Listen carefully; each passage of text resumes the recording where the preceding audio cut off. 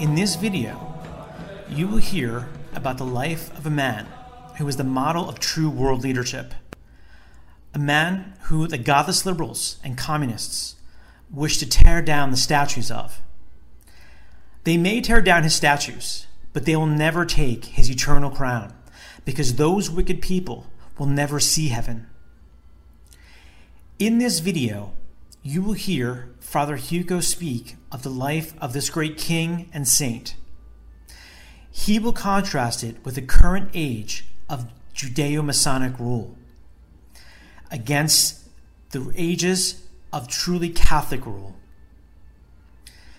This current age of absolutely pathetic, immoral, and godless leadership that has mass murdered tens of millions of the defenseless unborn and massacres millions more through unjust wars. A Judeo-Masonic government that steals the wealth of the people through usury, unjust taxes, regulations, government-made inflation using fiat currency printed out of thin air to rob the purchasing power, the wealth from generations of working and middle classes. This is the modern-day alchemy that the ancient occultists and Freemasons had always been in search of, and now they have found it, and they are using it to enslave the world. Look at the society that these Antichrist people have brought you. We have drag queen story hour to destroy the innocence of the youth. We have sodomites pretending to be married. Men and women mutilating their bodies in the delusion that they are now the opposite sex. We have music, art, and architecture that comes straight from the depths of hell and promotes everything that is immoral and filthy. It is truly a culture of death and is run by the living dead, the spiritually dead, the morally bankrupt, and the criminally insane. As you listen to the life of King St. Louis, listen with hope and trust in the promise of Our Lady of Fatima, that in the end, her Immaculate Heart will triumph. And with this triumph, Christ will reign as King again, as the centuries-old prophecies regarding the great Catholic monarch who will rise to power from France come to pass. This great Catholic monarch who will destroy Talmudic Jewish communism, who will destroy Freemasonry, destroy Islam, destroy the sodomites, and destroy the infant killers. We have only to answer Our Lady's call to make reparation to the sins committed against her Immaculate Heart and the sins committed against the Sacred Heart of her Divine Son. If this is the future that you hope for, if this is the King that you long for, then you must act. Make every day a day of reparation. Pray the 15 decades of the Rosary every day of your life, and live the faith that these godless, faithless tyrants wish to steal from you. They may steal our money, they may steal our churches, they may even steal our lives, but they will never rob us of our one holy Roman Catholic faith. In the name of the Father, and of the Son, and of the Holy Ghost. Amen. Today we honor a very great saint from another age, from the highest of all ages, of all history, which is the Catholic ages of the faith, which stretch in their beginnings from Charlemagne, from about the 500s to the 1500s, about 1,000 years. And the Blessed Bartholomew Holzhausen, he says, when the Apocalypse speaks of the 1,000-year reign of Christ, we know that the Catholic Church has condemned the idea of the 1,000-year party, the party with Christ on earth. That was condemned in a carnal way. So, Blessed Bartholomew Holzhausen, he holds that the 1,000-year reign of Christ was about from 500 to 1500, the 1,000-year, and the reign of Christ being on this earth the kingship of Jesus Christ, recognized by the leaders, the kings, the queens of all society, and the union of church and state, working together to save souls. The state has its domain, which is the temporal domain, and it's indirectly subordinate to the spiritual domain of the church. They're not separate, just like the body and soul in our body, says Pope Leo XIII and St. Thomas Aquinas. Our body and soul, if they're separate, you got death. So the church and state also must work together, but the state cannot dictate on who become bishops, and they cannot dictate on how many candles to put on the altar. That's not the place of the state. Nor can the state dictate who can go to Mass and how to organize what takes place in the church, such as the ridiculous social distancing, or wearing of masks, or how to give out communion, or whether or not you could sing. Even the governor of California made a fool of himself in his communist endeavors to even stop singing in the churches. It's absolutely out of their place. And the bishops, who are spineless, should put these tyrants in their place. But the bishops are in the hands of the secularists and the globalists. So, but ideally, the church and state should be working together.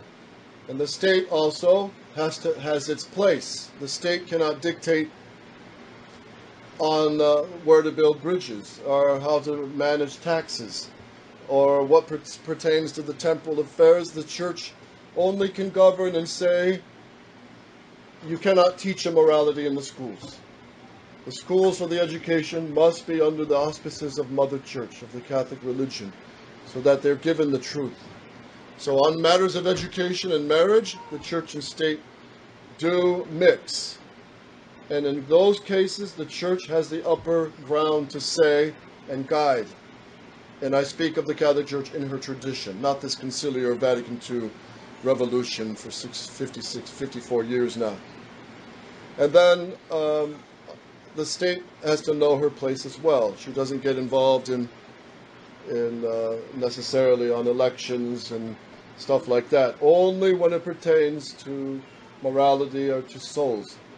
So normally a traditional good pope today, if Pius X was in the throne, he would definitely be condemning this whole global one world religion and one world socialist movement to smash the small family businesses, to smash private property. The Catholic Church would certainly, in her tradition, defend the family and condemn, of course, abortion. And Pope Pius X would absolutely say it would be a mortal sin, for example, for anybody, let alone a Catholic, to vote Democrat this year. It'd be an actual, absolute mortal sin to vote Democrat this year. That's clear as day, because they're so perverse, so evil, and their agenda is so pro-communist and anti-Catholic and anti-natural. But I'm not saying by that the Republicans are all the good guys either. They're just as big rats. And when you look at the whole question of democracy, modern democracy, the whole thing has been condemned by the church. Because it's based on the idea that authority comes from the people. This is false. The authority comes from God. All authority comes from God down. So the President Trump's authority right now, he may be elected, but his authority comes from God. And he has to answer to God. And Catholics are happy and very optimistic about his stand with the pro-life. And he's the first president to do so, and that's a great thing. And for that we certainly praise and encourage him. But we certainly stand opposed to some other positions he's taken, which, for example, he takes pride in being the most pro-GAY president in history. And that's a shame on him. And he'll answer to God for that. Because such sins, of course, bring destruction to the nation and to the cities, because God punishes them. So the whole democratic modern world governments are all messed up because of one basic reality, one basic stand they have taken since the French Revolution, and that is we will not have this man, Jesus Christ the King, reign over us. We will not have him as king. And that's the problem. And that's why we Catholics, we don't trust this republic. We don't trust this modern democracy. We don't approve it. And we reject the heretical errors on democracy, that authority comes from the people, that the majority vote determines what is true. So that if 90% of the population vote for abortion, then it must be okay. That's false. Absolutely false. God is not democratic. God and Jesus Christ the King are the truth. And it's for man and modern governments and politicians to submit to that, to Jesus Christ the King. And not for Jesus Christ to submit to modern governments. And that's why Cardinal P, he said, when you look at all of history, including the whole Old Testament history, the best of all times, when you had the most holy and exemplary kings and queens, was the high ages of the faith. That surpassed even David and Solomon and the best of the Old Testament history. It was the Catholic ages. And one of these, and during this age, you have a whole crusade of men running, sprinting, fighting for heaven.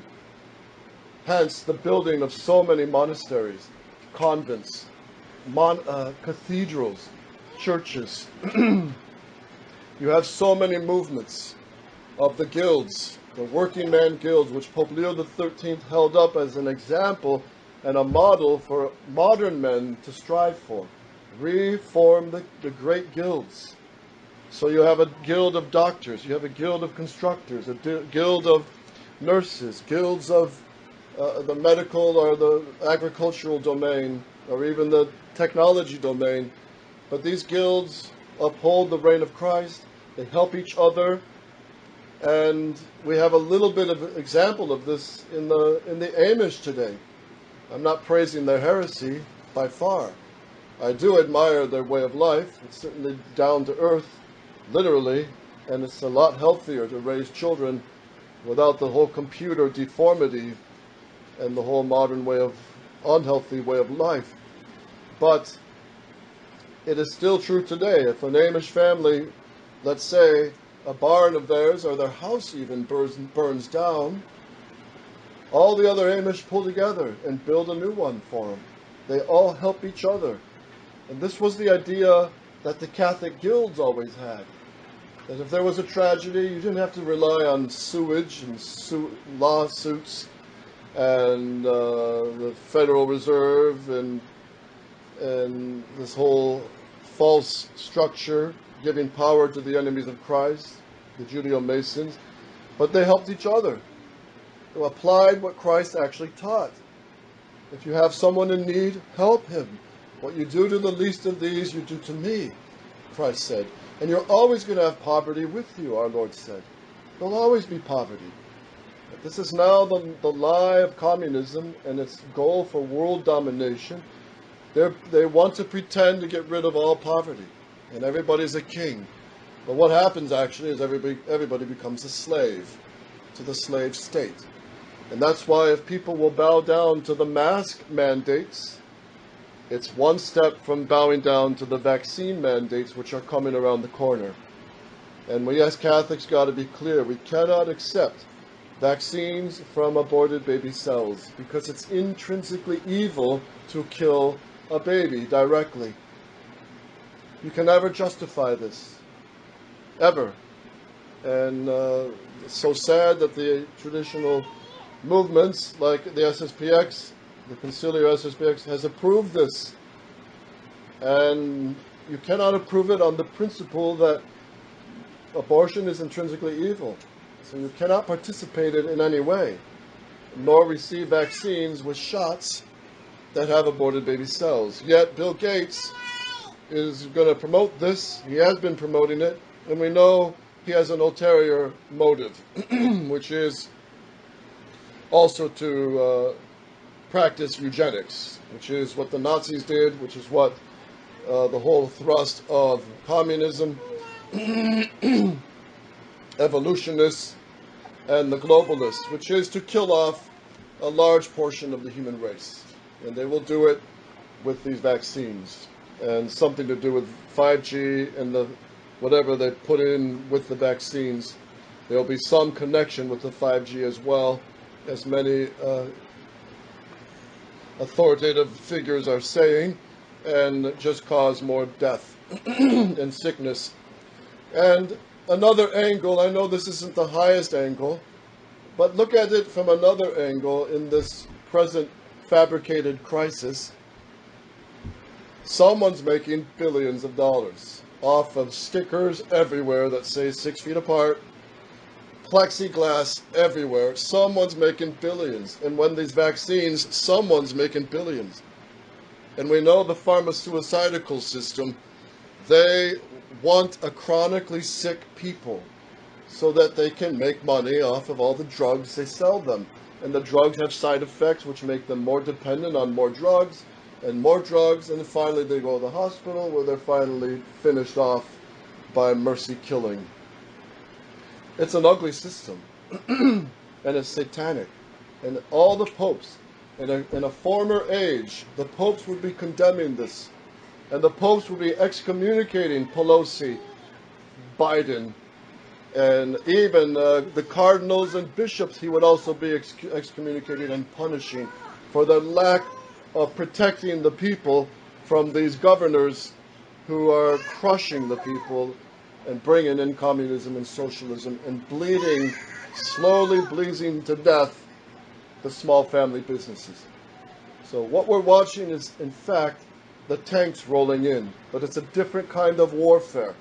It's the smiling needles and the vaccines, and it's the whole perversity of abortion and euthanasia, all with a smile. All hygienic and clean. You can bet the abortion clinics all have their masks on, and everything is washed down 5 times a day, and yet there's been more abortions in this planned fear-demic period than many years before. And another angle, which even doctors and honest psychologists are talking about now, is the effect that these lockdowns and the whole social distancing and masks have on children. Anxiety, depression, suicides are skyrocketing. Domestic violence, drug use, alcoholism, nothing is good has come that's good from this fear-demic. And I bring this all out just to point out these are the effects of governments and nations and leaders, including inside the church since Vatican II, who have rejected the reign of Christ the King, who have rejected the sweet yoke, the sweet governance of the heart of Jesus, who teaches, love your husband and wife, husbands cherish your wives, wives be submissive to your husbands, take the children God sends, don't kill them, don't contracept them. Children are a blessing, and in fact, on an economic level, help the economy for the future and take care of their parents for the future. The way of Christ the King and his commandments is the best economy. It's the most fruitful and prosperous political order you can ever dream of. And it's the most happy of all. And that's why the ages of faith, everything about the ages of the faith show a happiness, a healthy society, because suicides were hardly ever heard of, and families were strong, happy. And the proof of this is the readiness to sacrifice their virginity, their youthfulness to God, because society understood the glory of God, and getting to heaven is what really matters. The confession lines were definitely full in the Middle Ages. It wasn't a utopia of sinless people. Not everyone were saints. But the governments, the leaders, protected the laws of Jesus Christ the King and of his Catholic Church. And that's the difference. What we're watching today is a modern world being punished in the absence of Christ the King. So it's as if God could say, you don't want my son to reign over you, like the gospel today. We don't want him to reign over us. Okay, then you'll live without him. And in comes the Judeo-Masonic police state to crush the people, make them sick, and you treat them like slaves and use them for their own goals. So the popes have traditional popes have condemned this whole movement to what we're living in now. And now we have popes glorifying globalism, glorifying everything that goes against Christ's kingship. So it's what Our Lady of Fatima foretold, and that's why it's such fresh air to look back at one of these great saints, St. Louis IX, who make all our presidents look like pygmies. St. Louis IX makes all the world leaders today look like a bunch of criminals. Because St. Louis IX was a true political leader, because he knelt down before Christ the King at Mass. When he was anointed king, it was the Catholic bishop, traditional Catholic bishop, who anointed him with the sign of the cross, a special blessing that's in the pontificale of a bishop's ceremony books. There's a special blessing for the leaders of countries. And St. Louis IX used to work miracles. He would make the sign of the cross on the sick or lepers, and they would be cured. At 7 years old, his mother told him, "My dear Louis in French, I'd rather see you dead in my arms than in the state of mortal sin." And he never forgot that. And this boy grew up riding horses, galloping all day and into the night. This boy had to learn how to fight with a sword, because he was also a knight. And he was raised in such a Catholic setting, in such a Catholic age. It's beautiful. He knew St. Thomas Aquinas. He knew many saints. And I think he even embraced and met St. Francis of Assisi also, and St. Dominic. So it's such a great age. So let me just summarize his life from the very breviary of the priest breviary today. St. Louis IX, King of France, having lost his father when he was only 12 years old, was educated in a most holy manner by his mother Blanche. When he had reigned for 20 years, he fell ill, and it was then he conceived the idea of regaining possession of Jerusalem. Now, remember, the reports were coming back how the Muslims were slaughtering so many Catholic people, raping the women, and just cruelly torturing many of the pilgrims coming in from Europe to pray at the places where Christ was crucified, where he was born. So word of this was coming to Europe, and that's why the Pope, a good Pope, called for the crusade to protect these pilgrims and regain Jerusalem. So St. Louis responded to the call of the church, the good popes at the time. Of course, the modern historians smash the popes in the crusades as all evil and selfish and seeking gain and gold. Well, okay, maybe there were some cases of that, or abuses. Just like today, our military is far from clean. There's plenty of corruption, plenty of ambition, plenty of all kinds of vice. So, but the Crusades, as what the popes called, and what the kings like St. Louis, was a noble and chivalrous and great thing, which was the glory of Christ the King and the protection of the weak and the women and the children who were being smashed and killed and slaughtered and raped by the Muslims. So he vowed to go twice to the Crusades. He led them himself. After that, crossing the sea with a large army, he repulsed the Saracen Muslims in the first battle. But because a great number of his soldiers perished from true plagues, he was himself conquered and made a prisoner. A treaty was then made with the Saracens, and the king and his army were set at liberty. So those who lived with the king at this time said there were times when the Muslims tried to humiliate him and tried to mistreat him. And they say he always was noble, always majestic. And the Muslims came to respect this great king because he truly had the love of Christ in his heart. As king, he used to make the hosts for Mass. He would grow the garden to make the wheat and the grapes, and with his own hand make the hosts and the wine for Holy Mass. He attended twice a Mass every day. He would spend much time before the Blessed Sacrament. And St. Louis IX, one time someone complained to him, "Why are you always praying in the chapel? Why are you here so long?" And he responded and said, "If I was out hunting like other kings, you would have no complaint. Here I am before the King of Kings, and you complain." St. Louis IX, moreover, rebuilt numerous Christian cities out of his own resources.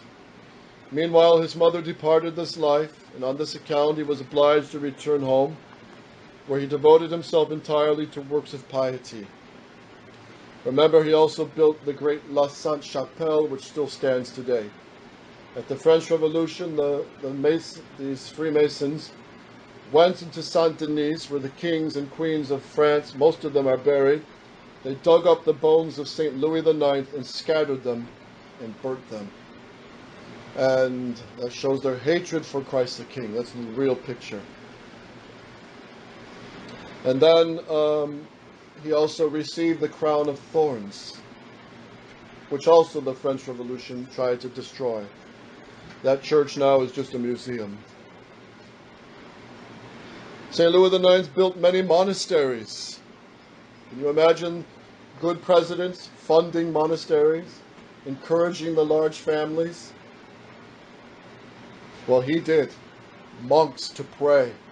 And monks and convents and nuns, when there's armies of them, they are the best for the good of the nation, let alone the whole Catholic Church. Mother Mariana heard from the voice of the Virgin Mary that you cannot believe how many storms, true plagues, hurricanes, tornadoes, earthquakes, disease, all disasters, so many are averted by the prayers of monks and nuns, she told Mother Mariana. So if a good leader, a political leader, really looks for the good of his nation, he's going to promote the kingship of Christ, consecrate the whole nation to the Sacred Heart of Jesus, put his heart on the flag, as Christ asked of the King of France, and they refused to do it. Hence they were punished 100 years later to the day at the French Revolution, with his head chopped off by the guillotine.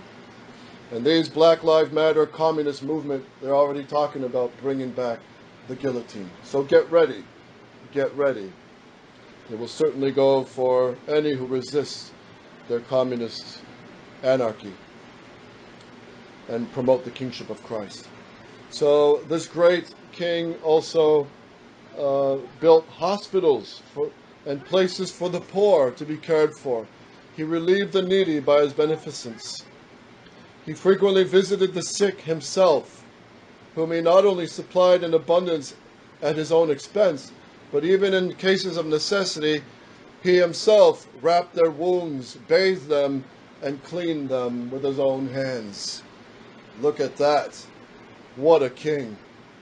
And he would often settle lawsuits and problems between people, sitting under the oak tree and just settling problems himself, hearing their problems and settling himself. And the people loved their king. And in France it was known that Catholic kings could, and it's been known, some of these Catholic kings could be sleeping under a tree in peace, just on a journey, take a little siesta in the afternoon, because they didn't need bodyguards, they didn't need all these protection around them, because the people loved their kings, because their kings loved them, their people. They were true fathers to their people. And St. Louis IX himself dressed very plainly, and under his garments he often wore instruments of penance. And to his daughter Margaret he gave on her marriage day a gift in a box. When she opened the box, it was a rope to scourge her back And he said, this will help keep you pure and holy, because there's many temptations in the courtroom where, the noble life has a lot of sometimes impure things going on. Men and women are always men and women, so that whip would help her, which it did. He wore a plain dress and constantly afflicted his body with a hair shirt and with fasting.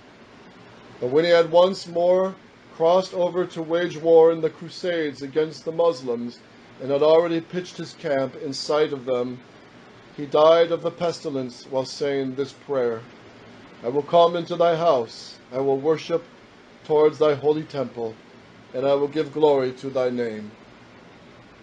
And he died with these words on his lips, longing for the heavenly Jerusalem. His body was afterwards transferred to Paris, France, and is kept and honored in the celebrated church of Saint Denis. But the head is in the sacred edifice called the Sainte-Chapelle. Of course, this was written in the 1300s, so his body was, by the Freemasons, scattered at the French Revolution. So, what a great king who proclaimed and defended the kingship of Christ. But not just St. Louis IX. Look at St. Henry of Germany, the great emperors, Holy Roman emperors, St. Edward of England, St. Vladimir in Ukraine, St. Olaf in Norway, the saints of Poland, St. Casimir, and the great St. Ferdinand of Spain, and so many other saints, kings and queens, who really loved their people, sacrificed for the good of their people. These are true leaders, and who love the truth first. Who love the truth first. That is, they protect the true doctrine, the true Catholic teaching of tradition, and the true faith of all time. These are true good political leaders. And when they're not for Christ the King, you can't trust any of them. Any of them. But when they're for Christ the King and promote him, you can trust them. And look at the Garcia Moreno, who consecrated his country in 1874 or 70, in that time, consecrated Ecuador to the Sacred Heart of Jesus. And for a whole week they had celebrations with cannons blasting and fireworks and good food and celebrations. And he knelt down with the great Cardinal Jose Ibarca, the bishop of that city, who knelt with the president of the country to consecrate their nation to the Sacred Heart of Jesus. This is the true meaning of the reign of Christ the King. And of course, the laws are in conformity to the 10 Commandments. That means no divorce. That means no abortion at all. No euthanasia, killing off the old people, which they're doing now, systematically killing them off, so cutting off water and all food. This is murder, absolute murder. It would be a ban to kill people to get their vital organs. That would be absolutely banned, because that's murder also. You may give smaller organs like an eyeball, a kidney, blood donation. Those are fine. But you can't give your heart or your lungs, because they have to kill you to get it. This is condemned by all moral law. So a Catholic society, we are so far from it, we can't even imagine. But look at the fruits of once was a Catholic society. Today even, the fruits shout the glory of Christ the King. The stone cathedrals, the ruined monasteries of England, built for the glory of God. So many saints. Look at the architecture. Look at the honesty in the judicial system.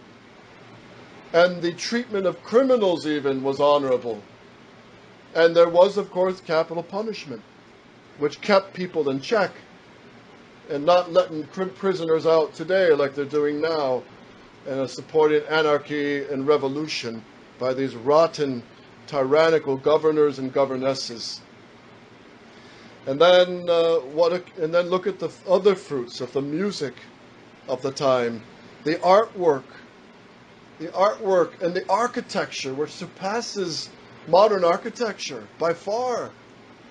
Building a medieval cathedral today would be billions of dollars, and they wouldn't even know how to do it, because a lot of that art is lost. So let me just conclude by just saying there was a speaker in the French monastery years ago in La Barou, when it was still with tradition. And Father John of the Cross told me this. And he said there was a speaker there who knew a couple. The husband was a Quaker and the wife was a Puritan, something like that. Really bad mix. But anyway, they were seeking the truth and praying for it. And they traveled all through Europe. This is long before Vatican II. So they traveled through all the main cultures of the world. They saw the Buddhists with their cold system and the Hindu system of the reincarnation and the poor begging in the streets, and just, people just walk by. They don't care because that's what the life they're supposed to be in. So there's no mercy and charity that Christ teaches. They saw the Chinese pagan culture, which had a lot of respect for the elderly, but a lot of immorality and a lot of things wrong with it, especially the degradation and enslavement, so to speak, of women, understood correctly. And then they saw the Protestant culture, which was cold, even the food was tasteless, and the coldness that comes with Protestantism. And having visited and seen all these cultures, they concluded the most beautiful, the most fruitful, the most happy of all cultures was the Catholic civilization, the Catholic way of life. Healthy, the women are women, and they're happy to be mothers and consecrated to God as nuns, healthy, large families, strong, manly men. This is what a Catholic society produces. And true education, true love of truth. And it's a shining light that the ages of the faith still rebuke the modern age for rejecting Christ the King. So we're suffering the punishment of rejecting the Sacred Heart of Jesus over our nation. That the Founding Fathers in the liberal clergy of the United States, Cardinal Gibbons, Father Ireland, and Bishop Carroll of Maryland, Baltimore, Maryland, these were all liberals. They all believed in the Masonic system and have turned their backs on Christ the King.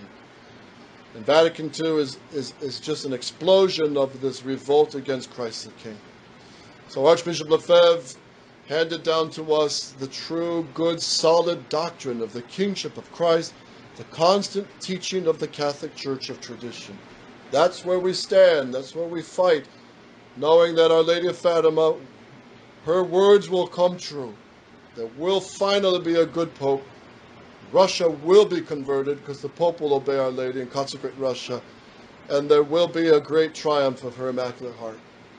It seems impossible today, but I don't doubt her words.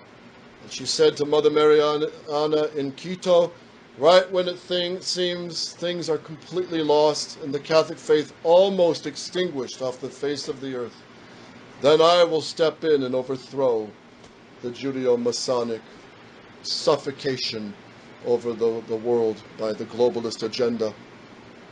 So keep fighting, little flock here in Nashville. Fight on. These are days of greatness. These are days of heroic virtue. Just keeping the commandments today is heroic. Persevere in the battle. Stay close to the Blessed Mother, especially her Immaculate Heart. God has given great power to the heart of Mary. And you want to not just pray to her, but live in her heart. Live in her heart. Your thoughts, your affections, your words, your whole chores, your duties of state, live with her for the glory of God. And she will take your hand and lead you closer and closer to her Son, so that on your deathbed, with her scapular and rosary in your hands and around your neck, she will be there to defend you against the ancient serpent, and she will take your soul before the throne of her Son and plead for your salvation. And she'll say, look, Look how many rosaries she or he prayed. Look how much he thought of me. And she will plead for our case. When the devil will be there also trying to accuse, and he'll have all the list of our sins because he keeps everything. He keeps track of the whole list. And he'll expand on it and expand on it. And it'll look like, boy, there's no chance. But Our Lady will say, look at the rosaries and the love that this client had for me. And in one case, St. Louis de Montfort describes someone who died, and he was at his judgment, and all his sins were just outweighing everything. But the Virgin Mary came at his judgment, just placed the rosaries by laying one rosary on the scale that St. Michael was holding. He's often pictured with the scale, with the balance. She placed the rosary on the other side, and it outweighed all the sins. So, love the rosary. And let's go now to the sacrifice of the Mass, begging the heart of Jesus, inflame me with a great love for thee, Lord, that I might fight for your honor in this apostate age and obtain heaven. O Mary, conceived without sin. O Mary, conceived without sin. O Mary, conceived without sin. In the name of the Father, and of the Son, and the Holy Ghost. Amen.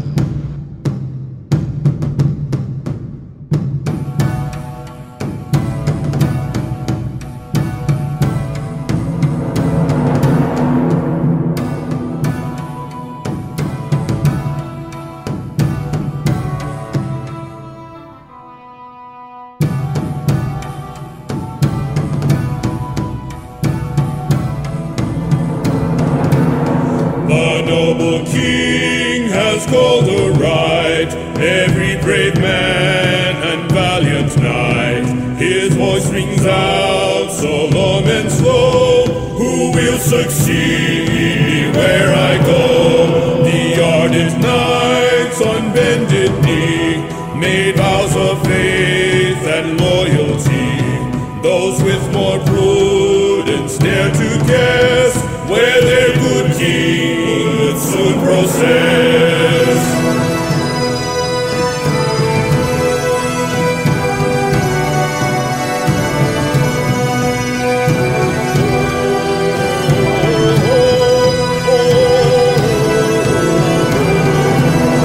The Duke of Palm first gave his word, for this great land I'll wield my sword. Said the great king, this lacks wisdom, we must save all of Christendom. Then next came forth the good Guillaume, I will defend our Christian home. But I would count the price too steep to now so dead upon the deep.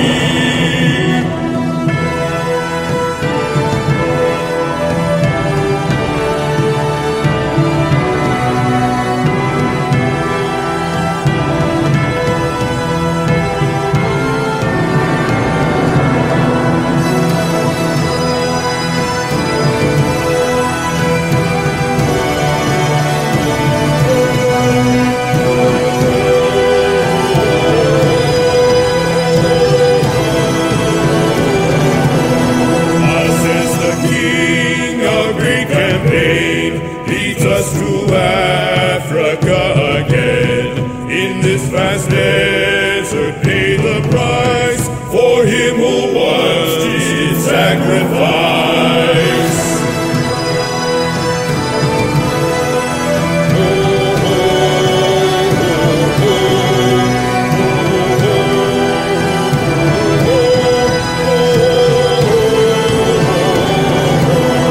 And now St. Louis great indeed, with him the valiant did succeed. Far, far away their triumphs shine in this great combat most divine.